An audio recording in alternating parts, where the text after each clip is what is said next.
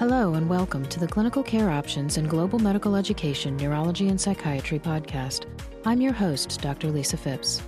Today's episode features Dr. Sanjay Mathew, Professor and Vice Chair for Research at Baylor College of Medicine in Houston, Texas, and Dr. Roger McIntyre, Professor of Psychiatry and Pharmacology at the University of Toronto and Head of the Mood Disorders Psychopharmacology Unit in Toronto, Canada. They will be discussing evidence-based approaches to choosing the right treatment for bipolar depression. This episode is part of a larger educational program entitled Recent Advances in the Management of Bipolar Depression. For more information on Dr. Mathew and Dr. McIntyre, along with links to other bipolar depression programs, including podcasts and clinical thought medical commentaries, please visit the show notes. Now let's get started and hear what these experts have to say about this important topic. Well, Sanjay, it's wonderful to work with you again, especially speaking to a topic that we both have so much interest in, that being the topic of bipolar disorder broadly and more narrowly bipolar depression. So great to work with you. Likewise, good to work with you and looking forward to this very interesting and exciting topic. It really is, and it's been very timely, and I would say amplified more by the COVID-19 in the sense that there's been so much interest in mood disorders broadly with what's happened, and certainly very serious mood disorders like bipolar disorder, given what's happened around the world. And, Sanjay, I think for me, the question that I struggle with still as a clinician is the diagnosis of bipolar disorder, specifically bipolar depression. What, in your view, is the differential diagnosis that clinicians should be considering in a patient who might be possibly presenting with bipolar depression? To this day, it remains a very tricky thing, even for experienced clinicians, to figure out if a patient truly has bipolar disorder or any number of variants that may look like bipolar disorder. Most commonly, do they have a unipolar major depressive disorder with perhaps anxious features or even with mixed features, where there are some symptoms suggestive of bipolar disorder in the context of a major depressive episode? So figuring that out is not simple, and it's often not a thing you can do just in one visit.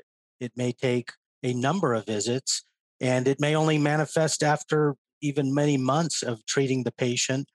One rule of thumb is we never want to just rely on the patient itself or him or herself as the informant. Can we bring in family members? Can we bring in loved ones, friends who know the patient and may be able to talk about periods of time where the patient has not been particularly well or functional? Often hypomania is missed by the patient and not regarded as something that requires medical treatment or intervention. And so we miss a lot of bipolar too. We also want to be looking at the longitudinal course. When did the episode start? Was this early onset? Was this later onset? These are all sort of probabilistic type indicators of a bipolarity. If it's early onset with a loaded family history, perhaps reverse neurovegetative symptoms, perhaps some irritability or some evidence of cycling. But again, in the absence of a lab test or an MRI or something in that realm, which we don't have, we're left with the careful history, often augmented by others. So I think the quick answer is there is no quick answer. It may take many months. Yeah, that's right. And I really, really love your point about the longitudinal course. I mean, bipolar disorder is a difficult diagnosis at the best of time to make, and to make it timely and accurate with just cross-sectional data is often not possible, in fact, usually not possible. And what I love about your comment is that I have noticed in my career, Sanjay, that when I see a patient for initial consultation with good history, they don't have hypomania or mania, and I diagnose them with major depression. And then 5 years later or 3 years later, 7 years, I get a call and they'll say, I saw you 5 years ago, things have changed. And we sit down and we find out, well, it turns out that hypomania and mania has now presented itself. Depression often is the index presentation of bipolarity.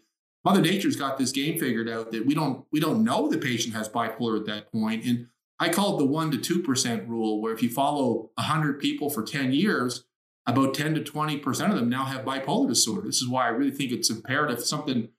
Sanjay, I know you see a lot of people with treatment-resistant depression, and these people have got to be asked about bipolarity. Do you have an underlying bipolar disorder diagnosis? Because they often present a little different than it initially. I often wonder as well, in addition to major depression, does the patient have character disorder? You mentioned BP2. I agree, borderline bipolar 2. In a lot of these patients, I saw someone just recently, it's a very common referral. Query, is this bipolar? Query, is this borderline personality? And I always say, well, those aren't mutually exclusive. And then you have, ADHD sometimes comes into this picture, or I think psychotic depression or even schizophrenia comes into that differential. But I agree. I think major depression and bipolar depression is what we're really struggling with. And I like your point about, the probabilistic factors. One other area I've often wondered, this is just sort of more curbside or I guess water cooler consultation, Sanjay, is that we all know DSM has operationalized through their polythetic list the criteria for mixed features. And when I train, mixed features equaled bipolar disorder. But that's no longer the case. Mixed features could be major depression, but mixed features do increase the probability that the person's bipolar. And these patients, as you know, often have a lot of anxiety. I call it the 4 A's. They're anxious, they're agitated, they're angry, and they can't pay attention. When I hear that story, I get a little bit suspicious, and I sort of go back to your probabilistic factors, which I think is a really nice point. Yeah, no, it's really important to pay attention to these mixed features, because you're right. I mean, DSM-5 has a different classification for this versus the older versions of DSM.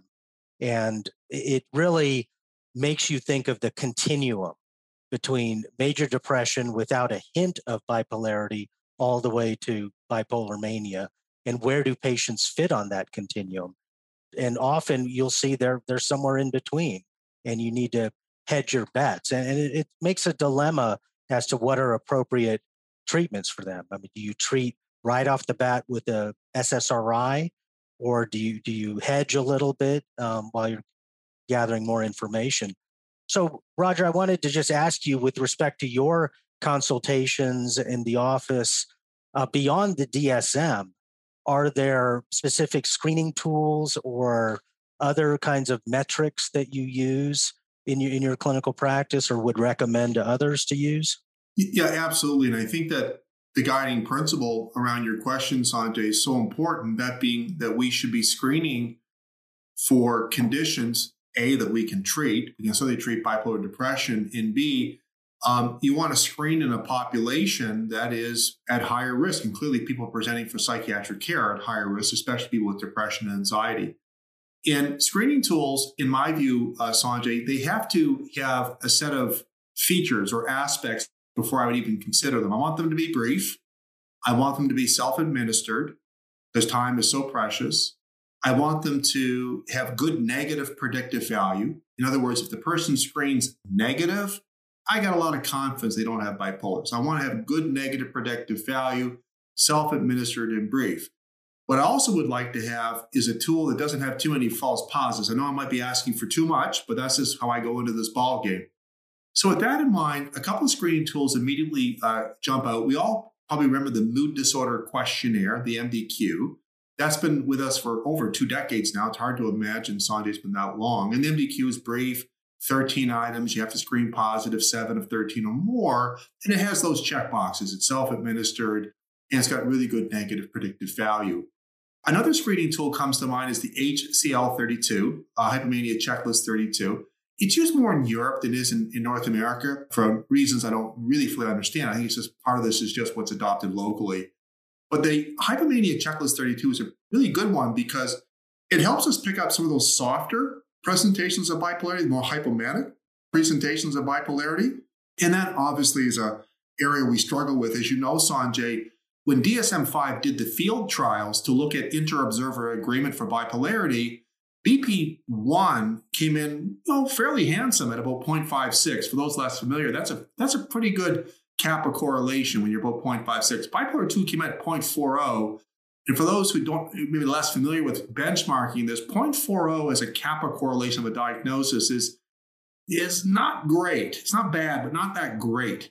So BP2 is a bit of a more difficult diagnosis to make. And I think that's where Hypomania Checklist 32 won't diagnose it, but it'll help you kind of screen for it. And then finally, the RMS, the Rapid Mood Screener. We just validated and published that with my colleagues. It's brief, only 6 items, and there's a cut score, self-administered, brief, has good negative predictive value. And we tried to engineer it to include a couple of items that involve what you talked about, the longitudinal course, which we think is important in a screener, probably decreases to some extent the false positives. But here's the point I think I want to really emphasize and put a fine point on. Screening tools will not diagnose bipolar. I think that they can help you on ruling it out, but in the sense they all have good negative predictive value, but I can't say they have 100% positive predictive value. So if someone in fact screens positive, that's your clarion call to roll the sleeves up and do a good clinical history. But time is precious. If they screen negative, I probably wouldn't invest as much time into going through, endless questions around bipolar. But they screen positive, I'm going to roll my sleeves up. And those are the ones that I typically think of, and those ones come to mind for me. Any ones that you do differently, Sanjay? No, I mean, that sounds like a great sort of plan, and they're readily available, freely downloadable, and something that a busy clinician could do in their office in the waiting room while the patient is waiting for the evaluation. I'll just note on the DSM field trial, while the bipolar 2 kappa concordance was relatively poor, major depression is even worse. Yeah, good point. I mean, it's something like 0.28 or something for that. So we don't do a very good job with the DSM-5 MDD criteria. Yeah, no, you're absolutely right. And that was a bit humbling, that very low kappa correlation on depression. But again, I think that the key point, screening tool does not equal diagnostic tool. And I think screening tools are a really good way to get the conversation started often with the patient. So they serve that non-specific purpose. And they often give us a bit of a language, although they are patient administered. A lot of clinicians have told me they like using them because it helps them craft the questions around features of hypomania. And that's the art of the business. Asking someone, do you ever have times where you feel high and you can't sleep? Those are not artful ways of asking about hypomania. And I think these screening tools provide a bit of guidance on the language. Sanjay, a patient who has been thoroughly evaluated, and you as the clinician, the patient, where applicable, the family, and so on, there's agreement that bipolar depression is the working diagnosis by history, by consensus, and by corroborative information. What are the evidence-based pharmacotherapies right now for bipolar depression? Yeah, unfortunately, they're not that many. I mean, considering the morbidity and potential mortality of this, when you look at the number of antidepressants we have for MDD, I mean, almost 30 antidepressants that we may use. Bipolar depression, much fewer. I mean, the first one approved was the olanzapine plus fluoxetine combination. That was back in 2003. Since then, we've had quetiapine, and we've had several of the newer atypical antipsychotics, including lurasidone, and more recently, cariprazine. So these are drugs used in schizophrenia, but also have shown evidence of efficacy and received the FDA approval for acute episode of bipolar depression. Now, we do have other drugs that are used in the longer term for maintenance, but for an acute episode, those are the 4 FDA-approved approaches. Now, there are some other ones that may be coming online, and certainly do a lot of things off-label in psychiatry, but in terms of evidence-based, FDA-backed, usually would start with one of those. Yeah, really well presented, Sanjay. I agree with you. And so interesting from your list, which I agreed with, is that you didn't mention antidepressants, you didn't mention lamotrigine. And just a comment on maybe lamotrigine first, because I get that question a lot. Lamotrigine does not have an FDA indication for bipolar depression acutely. The indication is for recurrence prevention, which of course does include depression as a recurrence prevention, but not for acute bipolar depression. Certainly it finds itself optimized, if you will, in clinical practice guidelines. But the question being around the evidence-based pharmacotherapies, as you stated, FDA approved, there's relatively few of them. What's so interesting, it's sort of in keeping with that, Sanjay, and you're right, there's so few treatments. We know from clinical experience, we know from recent publications, so-called pharmacoepidemiologic publications, that antidepressants are quite frequently prescribed in people who have bipolar depression. And I suppose in some ways that's almost a proxy of how common depression is in bipolar. But I think it needs to be articulated very clearly that none of those conventional antidepressants like SSRIs are FDA approved for bipolar depression 1 or 2, bipolar 1, bipolar 2, despite their frequent prescription. There was an article that appeared last summer, 2020, in the American Journal, Sanjay, you saw the paper by Rhee et al., that not only are antidepressants frequently prescribed for people with bipolar illness for depression, but also their prescription volume is going up and up and up. They seem that they're more and more popular.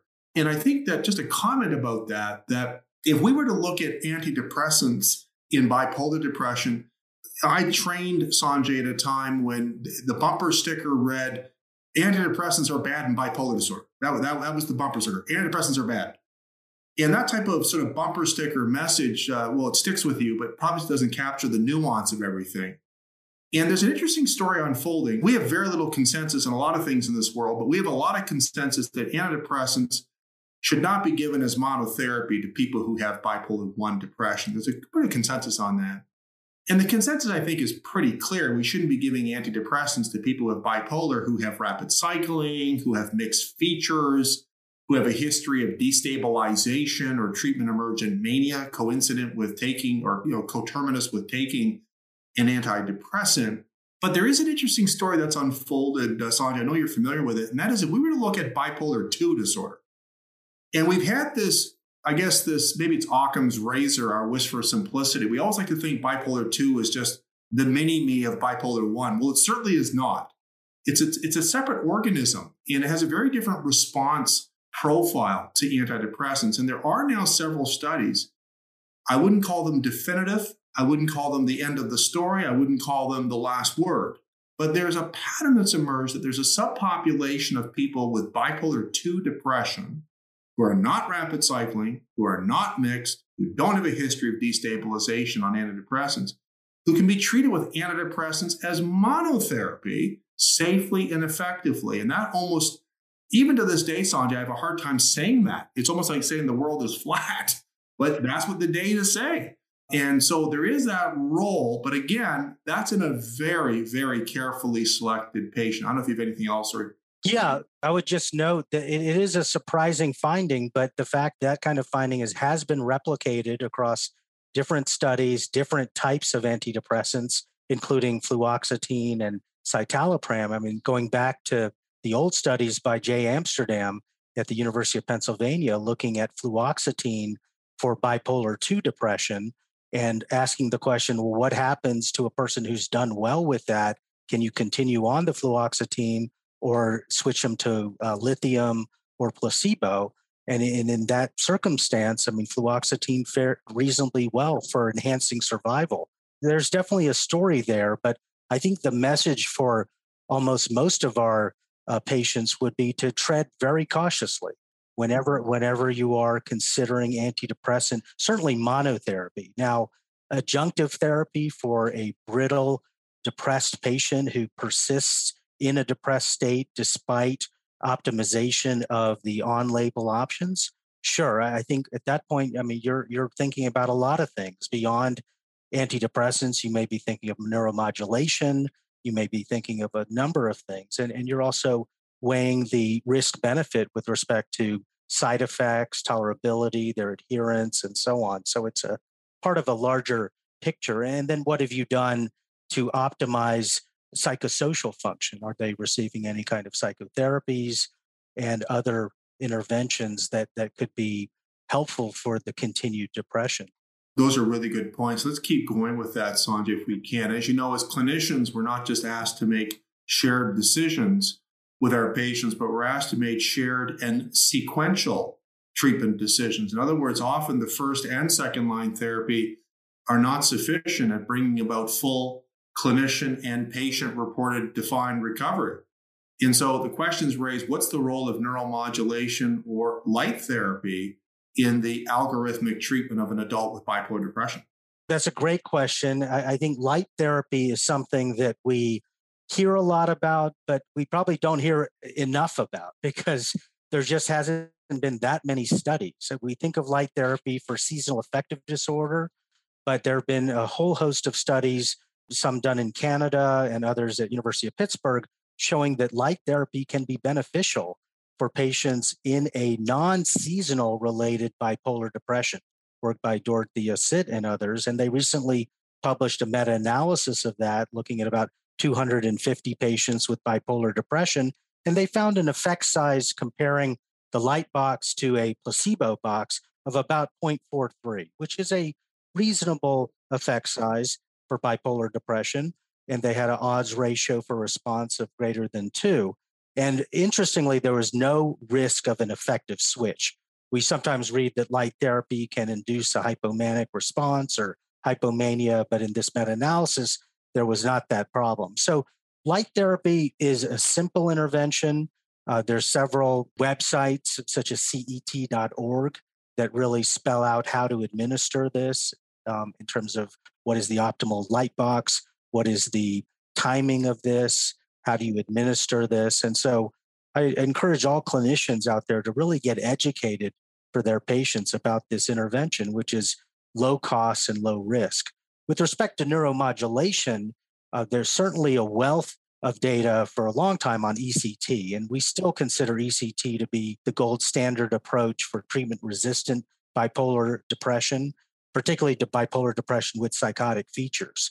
And so it's something that should always be considered rather than cycling through perhaps the 5th, 6th, 7th medication. ECT should be considered at some stage in that evolution of the illness.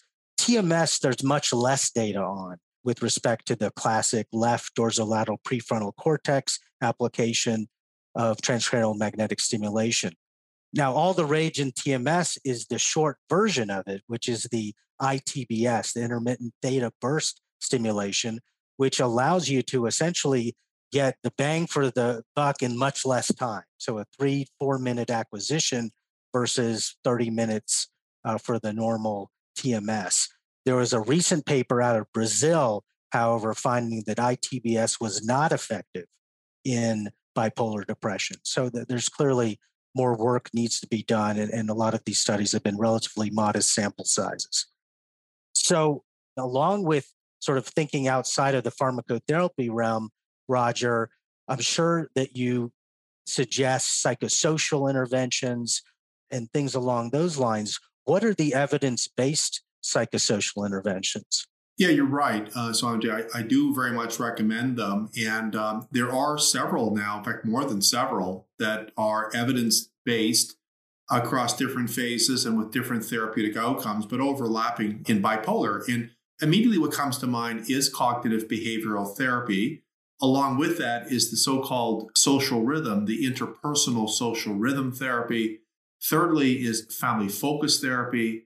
And then fourthly is psychoeducation at the individual and group level. This has recently been meta-analyzed, looked at all these different therapies together. There's always a longer story, but the short story is they all have efficacy in the acute and or in the long-term treatment of the adult with bipolar, with particularly an outcome that shows less depressive symptom burden. But I would just back that up and say overall less affective burden, so less distress, less overall symptomatic burden, whether that's bipolar per se and or so-called comorbidity. The other part about this, which is interesting, is that the virtual delivered psychotherapies, internet-based psychotherapies, have shown to be just as effective in many cases as in-person psychotherapy. And guided, that is, when you have a therapist part of the process, although much of the heavy lifting is done virtually and through the computer system, that's been shown to even have a better outcome than just virtual alone. And I think no one is unaware of what COVID did to the virtualization and the Uberization of psychiatric access to care. And it's reassuring that from a cost effectiveness, scalability, and importantly, efficacy perspective, virtualized psychotherapies can deliver. At the end of the day, what does the consumer think of it? What's the qualitative reports on this? Turns out the end users, many of them like it. So I think we have an acceptable alternative to the age-old problem of having access in a timely way to affordable psychological services. One other point I'm going to flag, Sanjay, and this is just me wearing the hat of DBSA, the Depression and Bipolar Support Alliance. I want to put a plug in for peer support at www.dbs.org. alliance.org, I think peer support can really help families and those who live with bipolar disorder through not just our peer support programs, but also through some accurate information about the illness and its treatment. Don't hesitate to go to the website. So I think it's a really important part, integrating the non-pharmacologic with the pharmacologic. And I think when it comes to the future, any products in the future or treatments broadly, Sanjay, that have caught your eye in bipolar depression? Yeah, no, thanks for that question. I mean, it's a real important area right now. What are the new sort of molecules that are being developed? What are the new approaches for bipolar depression? Because look, I mean, we only have a handful of approved approaches, so we clearly need to do more and do better. So one avenue has been looking at some of the second, third generation antipsychotic medications. There are several that are in development that are being studied in bipolar. Some have already completed some studies, such as lumateperone, which is approved in schizophrenia. And it's a novel, I don't even like to call it atypical antipsychotic. It's a antipsychotic with multimodal mechanisms. Seems to work on D1 receptors and D1 receptor modulation of glutamate. It's also D2 receptor phosphoprotein modulator. So it's a sort of a unique mechanism of action, but there's data that's been sort of in development regarding its efficacy in bipolar 1 and 2, which is somewhat unique in that many of the studies for some of the other agents have only looked at bipolar 1 depression. Of course, there's been a lot of interest in NMDA modulation. So the NMDA glutamate family, of which ketamine is the prototype of a NMDA receptor antagonist.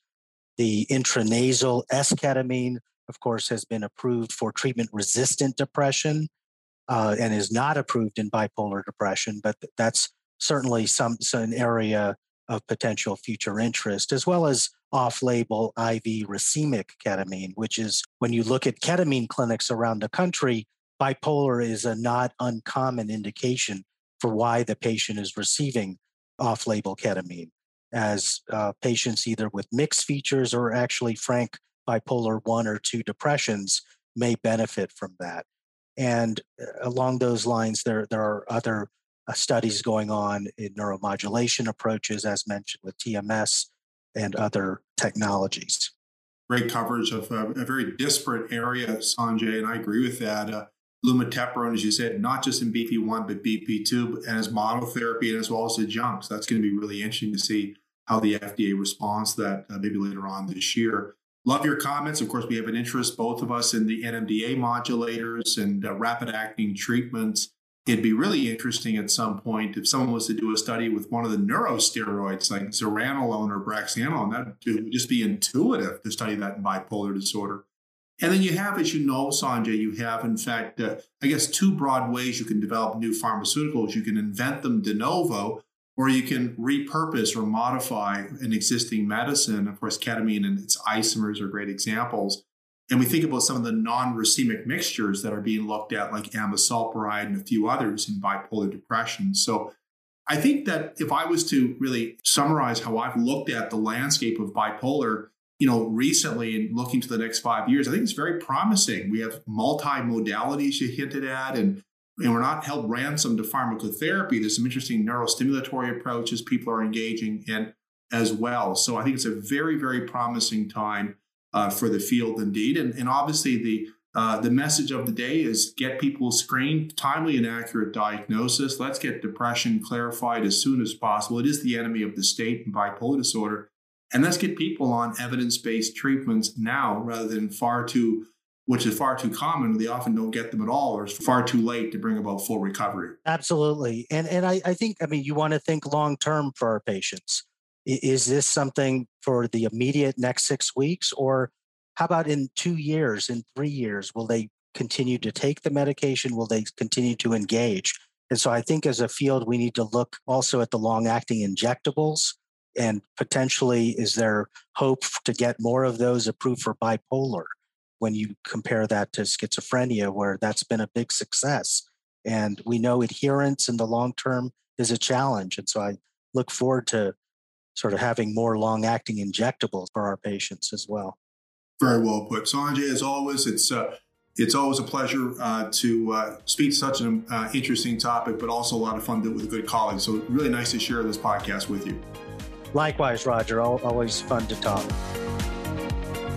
Thank you very much, Dr. Matthew and Dr. McIntyre, and thanks to you, the listeners, for joining us. As a reminder, to view other programs on bipolar depression, please click on the link in the show notes. As always, thanks for listening.